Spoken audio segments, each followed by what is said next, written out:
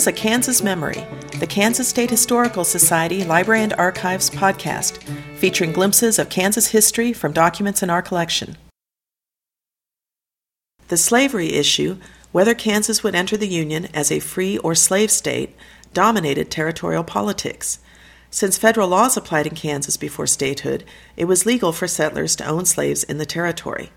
But there were abolitionists who defied these laws and helped slaves escape from their owners, using the informal network called the Underground Railroad.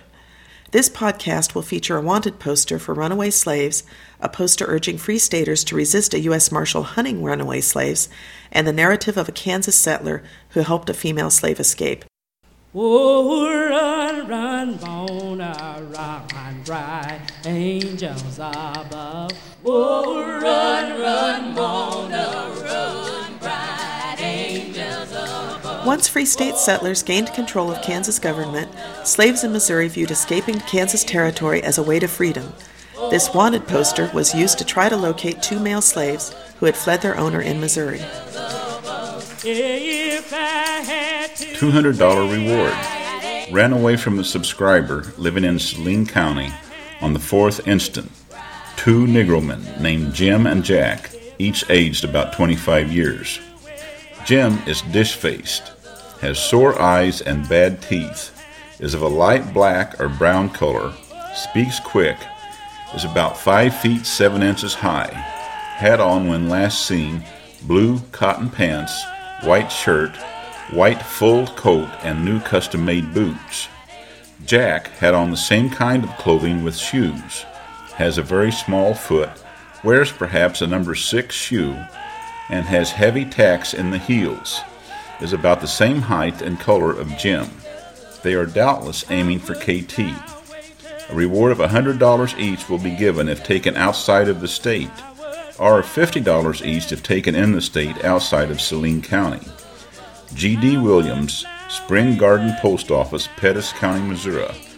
Harrisonville, Missouri, June 7th, 1860.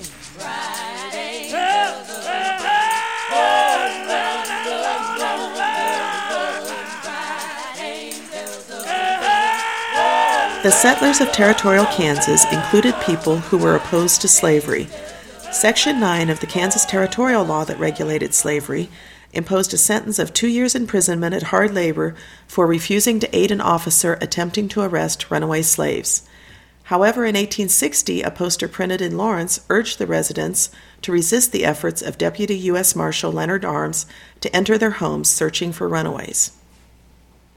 Citizens of Lawrence, L. Arms, a Deputy U.S. Marshal, has come into your midst for the avowed purpose of Negro hunting, and is watching your houses by his piratical minions night and day, and will enter and search them for victims. Know your rights, and stand to them. He has no right thus to invade your castles. Do we live on the Guinea coast or in a free America? The Eldridge House is the headquarters of the gang. Mark them well. The last document we will share is an early oral history, reminiscences provided by John Armstrong to Zoo Adams, an early employee of the Kansas State Historical Society. John Armstrong settled first in Douglas County and later moved to Shawnee County. He described his involvement in the Underground Railroad and his assistance to an escaping slave named Ann Clark.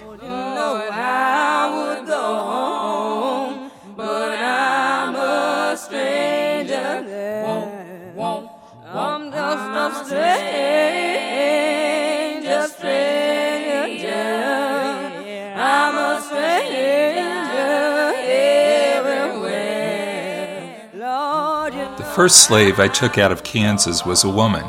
She got away from her master and came up to Howard's, who lived about 2 miles southeast of Topeka, stayed there about 5 or 6 weeks. Then some pro-slavery men from Deer Creek found that she was there and took her back to Lecompton for the reward. 1 or 2 of Edward's boys was with the party that returned her. They lived on the Shunganunga near Frank Dawson's. They were from Missouri, I think. Howard had no chance to get the woman onto the Underground Railway.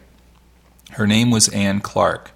She was about 40 or 45 years old, weighed about 175 pounds, medium color.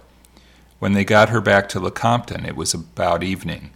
They sent out in the country for Clark to come in and pay the reward. Anne went out in the kitchen to clean herself up. By this time it was pretty dark, and she was studying how to get away. They had given her some cakes to eat, and she put some of these in her budget. The men were in a frolic, had been drinking some. The women only were watching her, but she kept on the watch herself for a chance to escape, and finally seizing an opportunity when they were off guard, ran out of the kitchen and up a ravine which was situated near where the foundations of the State House is in Lecompton. They came out and hunted for her, coming very near her. When it became light enough, she followed the ravine up, southeast, and came out onto the top of the hill on the edge of the prairie. Being now daybreak, she could see all about and took her bearings. She finally saw a man coming along the road southwest of Lecompton and running east towards Lawrence. Finally, she found that he was Dr. Barker, a neighbor of G.W. Clark, who owned her jointly with Colonel Titus. She asked him to take her to his house and help her to get free. He told her to go farther south, to walk down the ravine and come up back of his house. He kept her at his house a day or two, hitched up his team, put in several comforts, covered her over, and took her down towards Lawrence, to the house of the father-in-law of George Earle, who brought her up to me at Topeka to the residence of Mrs. Scales. We kept her there for about 6 weeks at our house, while I made arrangements to take her to Iowa. We started in the very last days of February, 1857, and I was gone 3 weeks. I had several letters from her afterwards. In preparation for our journey to Iowa, I got a closed carriage of Reverend Burgess, who lives now on the place partially owned by James Harvey, near the asylum. The span of mules I got from another place. I had to raise money to pay the expenses. From Governor C. Robinson, $10, Major Abbott, $5, Colonel Ritchie, $5. The rest were dollar subscriptions from various parties, $70 in all. The road was about this way. We went first to Rochester, to Bowker in the night. The next stopping place would be Holton, at Smith's or at Reynolds, who lived about a mile west of Holton on the creek. Another place was 5 miles north of Holton, where Brown was caught at the Battle of the Spurs. In crossing that creek, I got stuck and had to get the woman out of the buggy. This was on the Jim Lane Road. On my way up that first time, I followed the track of Caggie, who had started out 3 weeks before me to visit his father. Another place where we used to stop was George Graham's, afterwards state treasurer, on Pony Creek, New Albany.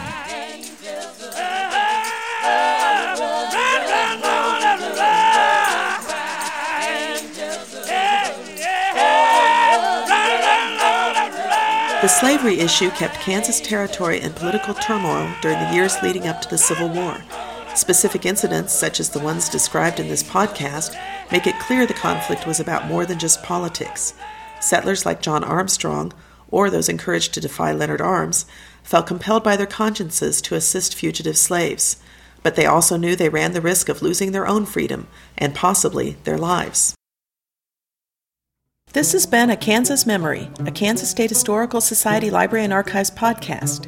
The documents used in this podcast are part of Territorial Kansas Online, a virtual repository of primary sources from the Bleeding Kansas era.